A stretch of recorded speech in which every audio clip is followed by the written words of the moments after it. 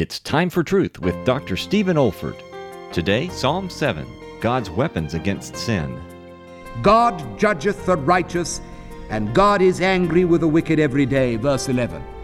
In other words, God not only detests sin, but is angry with those who continue to indulge in it. Verse 12, if he turn not, he will whet his sword.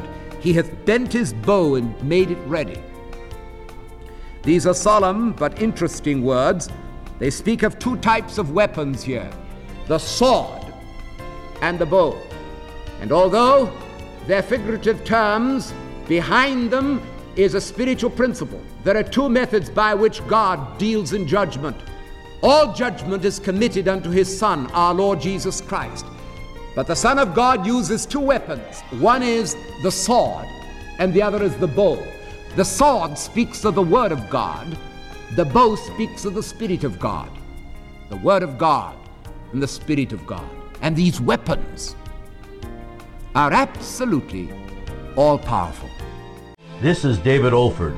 You have been listening to a message from God's Word delivered by my late father, Dr. Stephen F. Olford, who went to be with the Lord in the year 2004.